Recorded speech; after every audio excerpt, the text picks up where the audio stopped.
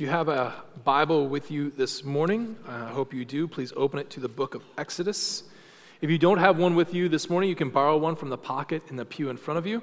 Exodus is pretty easy to find. If you open your Bible and you find it's open to Exodus, you're there. If you find that it's open to Genesis, go one book in. If you find it's open anywhere else, you've gone too far and you need to retreat back to the front and then follow from step one all over again. It's the second book of our Bible, and we are beginning a new series through the book of Exodus. And it's a series that I am very excited for. Probably far too excited. I don't want to get my hopes up for anything grand. But I am excited, not only because it is the Word of God, but because I love the story of Exodus. And I think many people love the story of Exodus. The point of what we are going to do today, as you will see that in the bulletin, it just says that I'm preaching on the book of Exodus. That is not our entire sermon series here yet today. We are just going to do kind of a flyover of Exodus. But it's going to be different than the flyover we did when we entered into the book of Romans. So when we did the book of Romans, we were really focusing on the book of Romans itself. But Exodus provides us with some better things, but also some more difficult things to do that in. Because the book of Exodus is the second of 5 books that are really connected together. The first 5 books of our Bible, Genesis, Exodus, Leviticus, Numbers, and Deuteronomy, known as the Pentateuch, are kind of one continuous story. Sometimes they loop back on themselves a little bit, but they're one continuous story, and certainly Exodus is the continuation of the story of Genesis. And even so, what we're going to find is that the story does not end with Exodus, but it continues on even down until the age of Jesus Christ and further down to us. And so when we do our overview this morning, we are not seeking simply to talk about the book of Exodus, but to talk about the context of Exodus. We're picking up in volume 2 of a story that has already begun, and so it would do well if we set the context. We're going to do that by looking at what has come before, what the book of Exodus is about, and then what comes after, if you want to take it in sort of a 3-turned approach. Certainly, the heart of the matter and the question before us is, what is the book of Exodus trying to tell us? What would we lose if the book of Exodus wasn't given to us? Would it just be the loss of a fantastic story, the loss of a pretty decent Charlton Heston movie, maybe a kind of an okay cartoon, or is it the loss of something much more than that? I would suggest that it is the loss of a beautiful and true and incredibly important picture of what Jesus has actually given to us in our redemption. So as we fly over the book of Exodus today, let us think about the context, the nature and the symbols of Exodus, and then the fulfillment of Exodus. Let's start first with the content of the book of Exodus, the context, of the book of Exodus.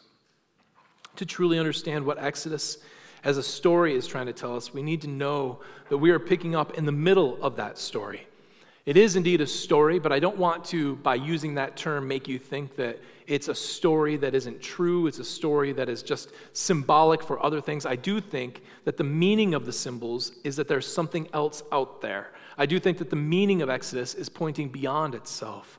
But I don't think that that means that Exodus is not full of real and true things. It is real history. It is true history.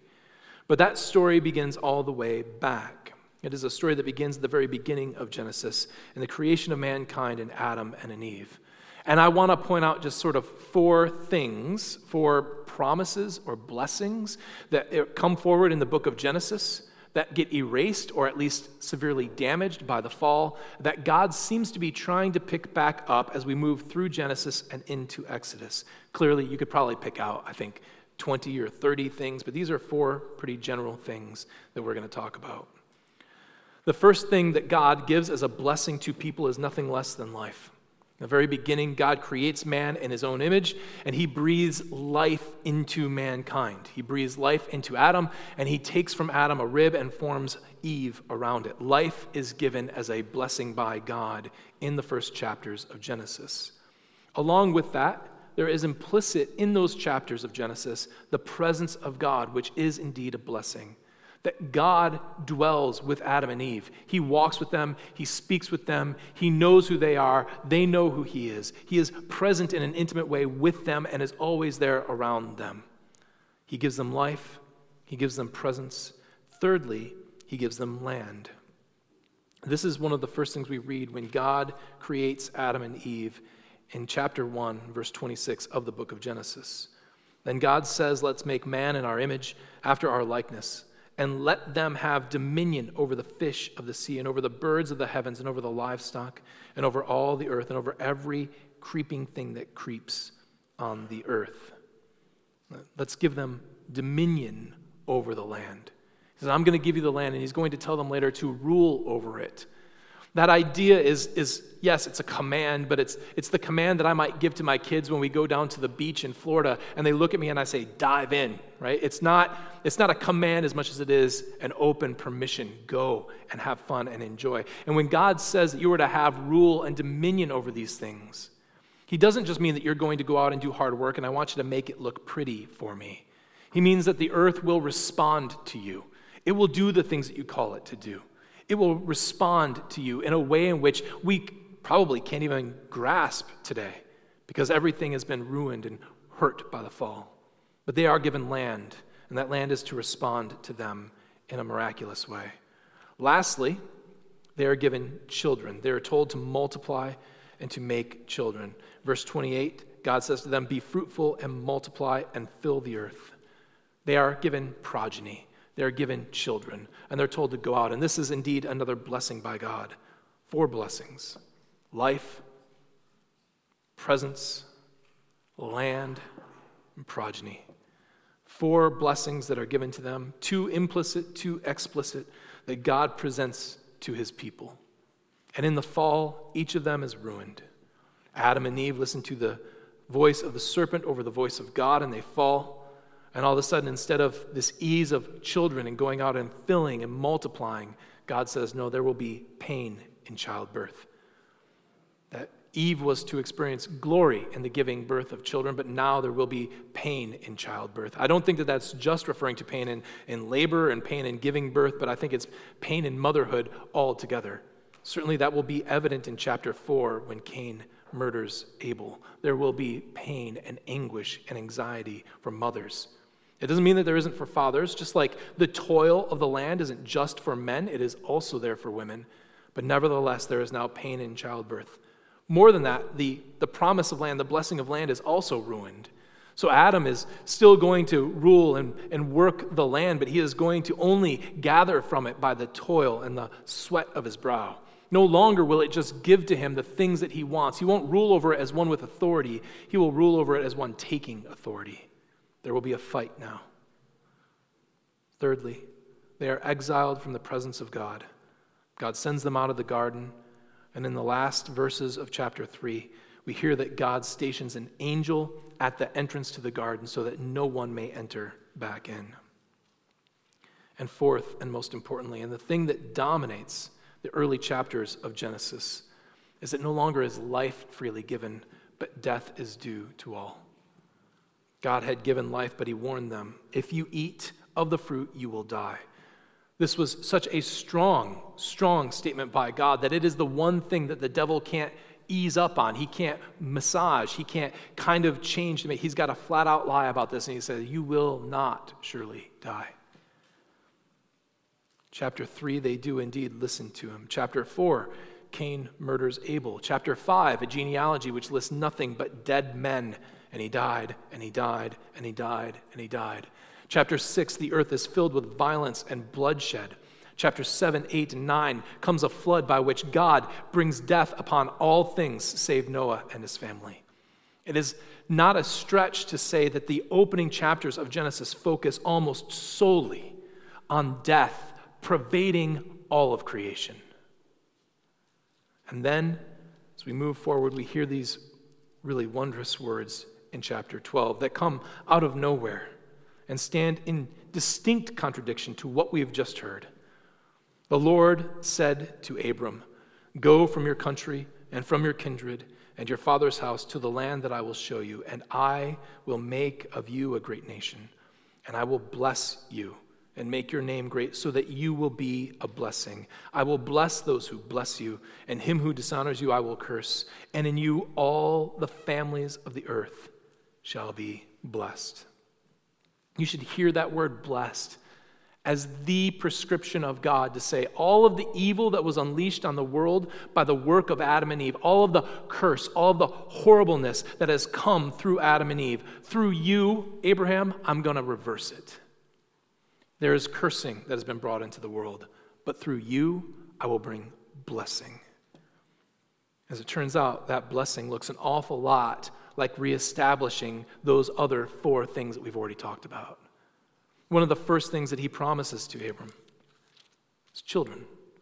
In chapter 15, we actually have all of these things kind of together. He says, I am your reward, or I am your shield, and your reward will be very great. God, through chapter 12 and 13 and 14, shows that he is continually with Abram, that his presence is with him, unlike his presence has been with anyone else, that God continually stands by him and helps him and guides him and directs him.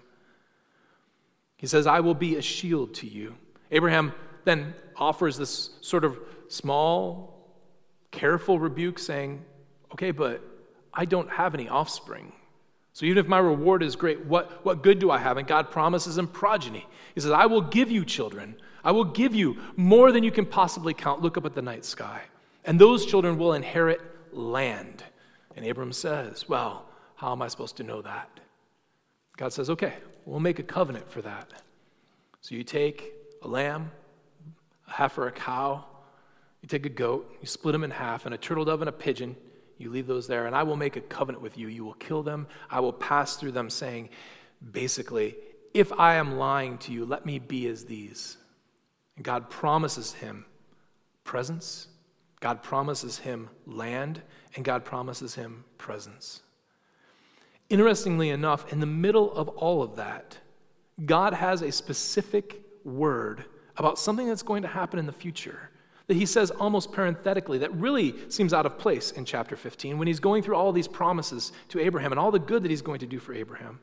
He says this in Genesis 15, verses 13 through 16. The Lord said to Abram, know for certain that your offspring will be sojourners in a land that is not theirs, and they will be servants there, and they will be afflicted for 400 years. But I will bring judgment on the nation that they serve, and afterward they shall come out with great possessions. As for you, you shall go to your fathers in peace. You shall be buried in a good old age, and they shall come back here in the 4th generation, for the iniquity of the Amorites is not yet complete. And since God looks at him and says, hey, you know that thing that you want me to make assurances of as far as the land goes, I will do that. But before you do it, you need to know this. You need to listen to me carefully. He says, I'm going to take your children and I'm going to move them to a land that they don't know. In all of this, we have the sort of rebuke to the cursing that's happened. God seems to be overturning all of it. But this promise to send his offspring to Egypt becomes odd. Later on, we understand that this is probably what Joseph is referring to after he is sold into slavery and he finds himself the second in command in Egypt when his family comes to him and his brothers think that he is going to crush them now because he wants vengeance on them for the evil that they've done to him.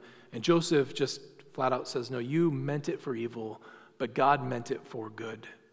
It is not just that Joseph has this concrete and abstract, both at the same time, understanding of God's sovereignty. It is that. But it's that because I think he knows the word that was spoken to Abram.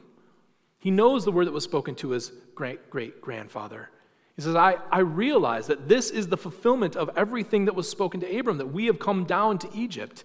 God is doing this for good. Even so, we ought to notice how Exodus begins. Because while Joseph can say those words, the book of Exodus begins by making it seem like it has not been for the good. When Exodus begins, one of the major things that the book of Genesis introduces, it just never touches again. It never talks about life. It never talks about the overcoming of death. Sure, it will talk about the presence of God with his people. It will talk about the number of children that Abraham is going to have. It will talk repeatedly about this land that he is going to be given, even that he dwells in today. But even in that promise, he tells Abram, you will die, and Isaac will die, and Jacob will die. the major question of death still lingers over the text. What is God? What is he going to do about death? How will God meet challenges that he is going to put his people in the book of Exodus? Because sending them down to Exodus draws into question everything that he has promised to them. He's promised them land, but they will dwell in a land that is not theirs. He promises them his presence, but as we will see, they have no idea who he really is. He promises them children, and their children are threatened by death in the Nile. This leads us to our second point this morning, and that is the symbolism of Exodus. What is the symbolism of Exodus? What is Exodus trying to tell us? It is, again, odd that this book was even written, that God even wanted to do this. Abraham had everything that he needed to make all of the promises that God made to him come true where he was. He had Isaac, and more than that, Abraham had a number of kids. He could have had the progeny that God wanted him to have as the seed of his offspring. But no, it was only through Isaac, God said. And even that was then only going to be through Jacob. God didn't need to do that way. He could have allowed Abraham to flourish in children and Isaac to flourish in children, but he did not. More than that, going down into Egypt took away the land that they were already dwelling in. Abraham clearly already had armies that fought for him. He clearly already had people who followed him. He could win victories, and with the Lord's help, certainly he could overtake the land. God's presence was clearly already there. Why send them down to Egypt, where they will be slaves, where their children threatened with death, where their land is not theirs, where they have forgotten about God? I suspect that the answer to that is simply what the whole land of Egypt is meant to symbolize, and that is death. The lingering question in the book of Genesis is, how will God give life? That is the threat, that is the promise of disobedience in the first chapters. That is the thing that hangs over the first chapters of Genesis. And now in Exodus, I think we're starting to get that answer. All of the rest of the promises, no matter what they are, in the face of death, they're meaningless. Egypt is, in a sense, the great Old Testament symbol of death. I think the text points us in this direction in a number of ways. First, the fact that he sends them to Egypt instead of other places. Egypt at this time and at other times, and even today, is known for one thing over everything else. It's death. It's known for its tombs, and it's known for its mummies. That was not just the case today in bad movies. It is also the case back then. They were known for their embalming. They were known for the beautiful structures that they would make as far as tombs go. Second, the text gives us a number of directional words that indicates that they're not just going to a foreign land, they're going down to a foreign land. Repeatedly, in Genesis 12:10, Genesis 26, verses 2 and 3, 37, 25, chapter 39, verse 1, chapter 41, and then even in chapter 46, we hear these words of them going down to Egypt. And to us, that makes perfectly good sense, because you wouldn't go up to Egypt, because I've seen a map, and Israel is north of where Egypt is, and the only way you get to Egypt is by going south, which we colloquially call going down. We do that because our maps always face north, and because we think of the world as, well, from a couple thousand feet up in the air, given to us by satellites. They wouldn't have thought of it that way. Oftentimes, repeatedly, people are said to have gone up to Jerusalem. And that's not just when they go north to Jerusalem. They're said to go up to Jerusalem when they're headed south. There's a really simple reason for that. Jerusalem is built on a hill. In order to go into Jerusalem, you always have to go up to Jerusalem. The use of the word down here is not synonymous with we're going south. It is literally the same word that's used for going down to the pit. It's repeatedly used that way. You will go down. This last reference in chapter 46, verses 3 through 4, is important. This is what God speaks to Jacob. He said, I am God, the God of your father. Do not be afraid to go down to Egypt, for there I will make you into a great nation. I will go down with you to Egypt, and will also bring you up again, and Joseph's hand shall close your eyes. It is a descent into death, which is made all the more clear with both how Joseph and his family get there. Joseph is threatened with death by his brothers, and they literally throw him into the pit, which is synonymous with Sheol, the place of the dead. He is sent to the place of the dead. Only when they see people coming by that they can sell and they can say, hey, we can make a little money off of this bloke, do they decide not to kill him. But who's coming? Simply the people who are taking ingredients to embalm the dead to Egypt. Their camels are bearing gum, balm, and myrrh, the very things that are used for embalming. He's literally traveling amongst mummies down to Egypt. More than that, why does the family end up in Egypt? The family ends up in Egypt because there's a famine in the land. There is death. And so to escape death, they've got to go. This is what famine does. Famine sends you to the place of the dead. And it's exactly what happens to their family. They go to the place of the dead. Lastly, there's water. Water, water everywhere. And everywhere you turn, it kills you. The Nile, the source of life for Egypt, is nothing but death in the book of Exodus. One of the first things that happens is that it's turned into blood. But even before that, the children of Israel are threatened by drowning in the Nile. It is a picture of death. That same picture, by the way, reminds us of the flood, because the child Moses is saved how? By being put in an ark.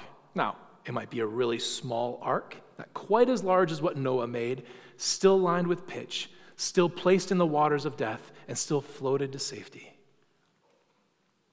There's the Nile, and there's the Red Sea.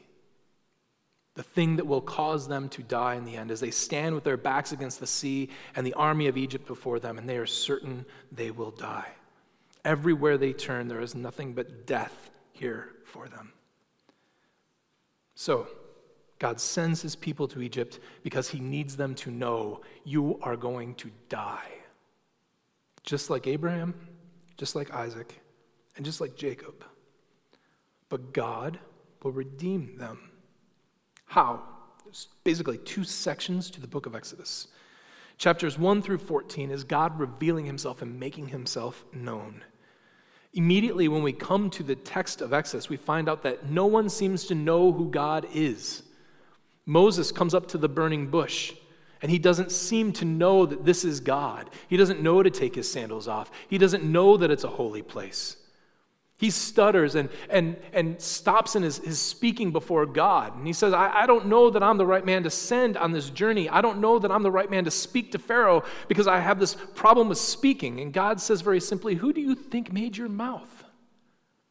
If Moses knew who he was, he wouldn't need to worry. The people don't seem to know him. Moses himself is explicit in this.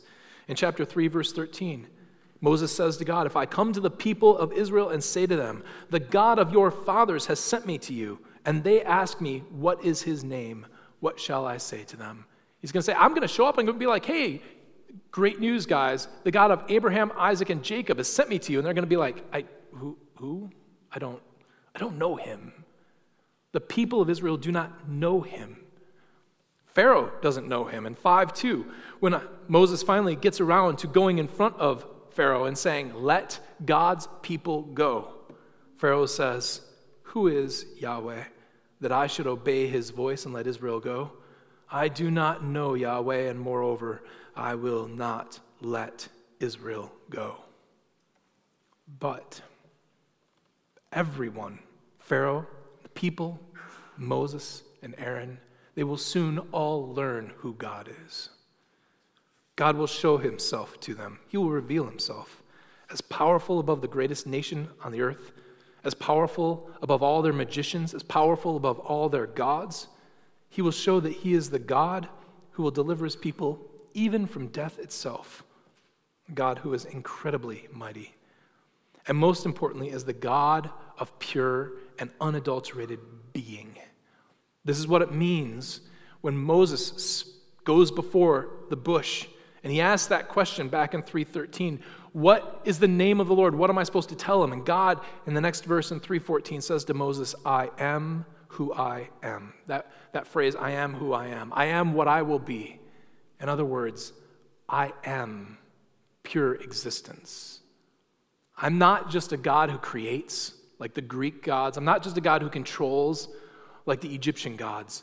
I am the God who has the only sense of being over all things. All being, all essence comes from me. Therefore, because all existence comes from him, he has the power over existence. He has the power over life and death, and he will show the world, both Egypt and Israel, what it means to know God.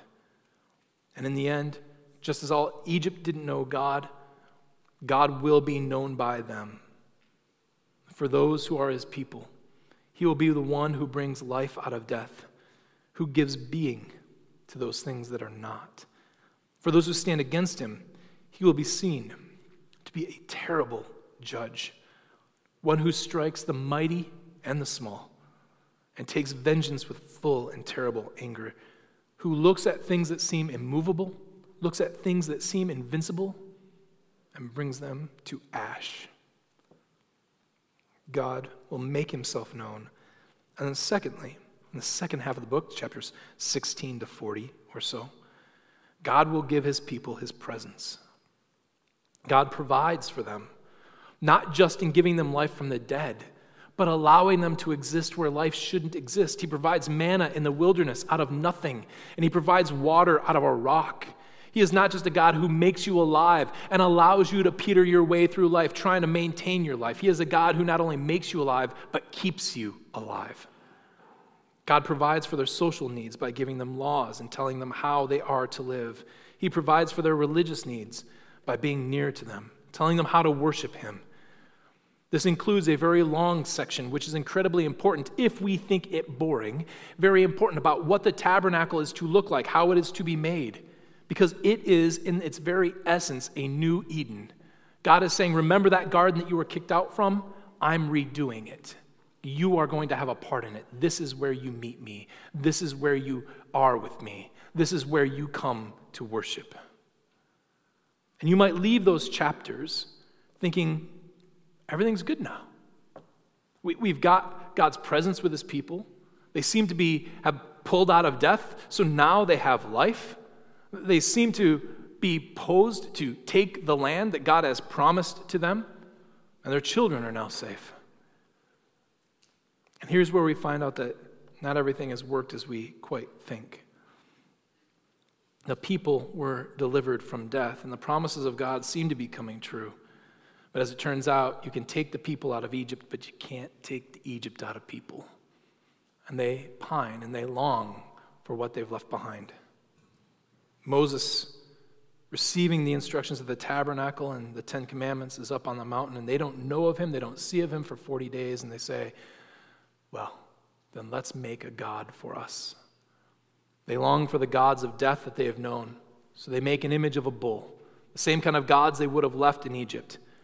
They pine for the food of death that they would have known. They pine for the life of death that they would have known. They pine for the slavery that they would have known. They turn in the end from the life-giving God back to the gods of their captivity. And Moses intercedes for them, pleading for God to be true to his word, even when God offers Moses an amazing opportunity to be his own nation. Moses turns it down, saying, no, God, you must be true to your word. You cannot destroy this people. All of your promises must come true. In the end, we see the hollowness of what Exodus does, even as it promises so much more. You think of Easter candy. What is the best Easter candy of all time? It's Cadbury Egg. For those of you who in your mind were thinking Peeps, like Moses, I will pray for you. It's a Cadbury Egg, and that chocolate outside hides the most wondrous filling of all time. And one time I bit into one of those, and there was nothing inside. And it wasn't a Cadbury egg, it's just a chocolate chunk. As nice as that is, it's not what I was promised. And it isn't the fulfillment that you were hoping for. That's exactly what Exodus looks like. It has all the looks of something that ought to be everything that they hope for. It has all the right formation to it. Everything seems to be going the way it ought to be going. But there's nothing there in the end. It's empty and it's hollow, and it can't quite give them what they need. In the end, we find out the sin has to be dealt with. None of God's promises will stand while sinful people still walk the earth. Death and separation from God will inevitably happen, and no true blessings can ever really exist. The promise seems to be there, and all seems well, but something is wrong in the end. The Exodus does not fulfill the very thing it promises to fulfill. Therefore, let us third turn to the fulfillment of Exodus. And it should come as no surprise that Exodus is quite fulfilled in the work and the person of Jesus Christ. This is the final reality that Exodus was always pointing toward. You can probably find this in a number of different places, in a number of the Gospels, but I think the best one to see it in is the Gospel of John, who John, I think, is going out of his way to picture Jesus as part of this sort of Exodus. After all, the first miracle that Jesus performs of the 7 perfect miracles. John, by the way, cuts way down on the miracles. You go to Matthew, Jesus is performing miracles all over the place. They don't even have numbers associated with them. But John is very deliberate in the miracles that he puts forward. 7 of them. There were 10 plagues, 10 being complete. But Jesus has 7 miracles showing his perfection. Those miracles are different than the plagues. The plagues are of destruction and judgment. His promises are of provision, or his miracles are of provision, healing, and life. Because Jesus has come not to condemn the world, but to save it. The first of those miracles is not the changing of water into blood, but the changing of water into wine. The last of those miracles is not leading a nation out, but raising a man from the dead. Jesus is showing himself to be God in the flesh. He was not recognized just as God was not in Exodus, but his works make him known. He repeatedly says in the Gospel of John, if you don't believe my words, look at the things that I'm doing. I am claiming to be God? Yes. Look at the things I'm doing and tell me if they're wrong or right. Not only does Jesus promise in the first part of the book that he is God, in the second part of the book, he reminds them that he will be with them, taking a long time out before he departs to be with the Father to remind them that I will not leave you as orphans, but I will send the Spirit to be with you, who will lead you into all truth. John 8, Jesus tells us what our true enslavement is. Not to the powers of the world, not to the nations who might try to oppress us, but to nothing less than our sin. John 8:34, Jesus answers and says to them, truly, truly, I say to you, everyone who practices sin is a slave to sin.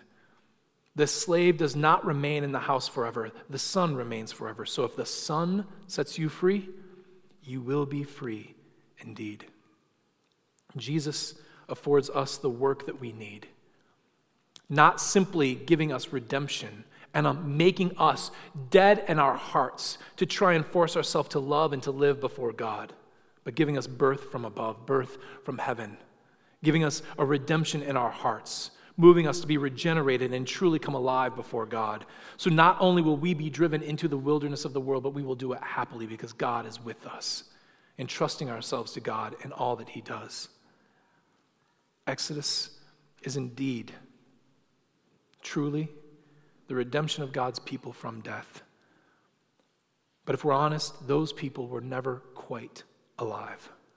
And unless the Lord has worked upon you, you too will never quite be alive. Paul says that you are dead in your trespasses and sins. He means that you were so doomed to die that you are already considered dead. How can you make yourself alive again? How can you make yourself live? Exodus is the great answer to that question, or at least it points us to a picture, and that picture reminds us of the great answer to that question. Adam and Eve were not just promised an eventual death, they left that garden the walking dead.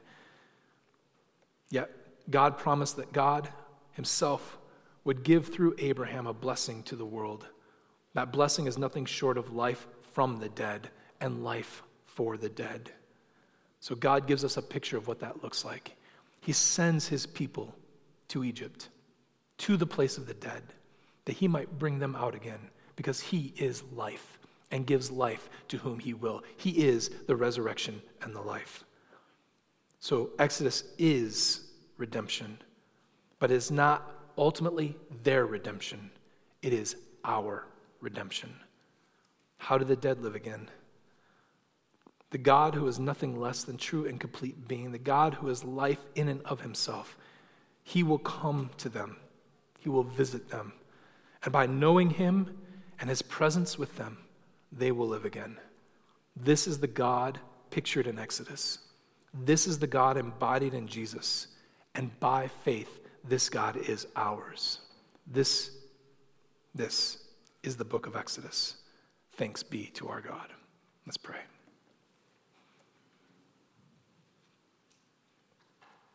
Our God, what a great redemption you have given to us. Deserving death, living in death, yet you have promised life and life eternal to us. You have given us life from the dead. You have taken us out of our own slavery and made us co-heirs with Christ. You have done what no power on this earth could do. You have done what no work of our hands could ever do. You have freed dead people from Sheol. You have given life to those who had no life. You have redeemed a sinful people to be yours and made them right before you. May your redemption be known far and wide, for in the gospel is the glory of our God. Amen. If you would, stand and sing our song of response, Be Thou My Vision.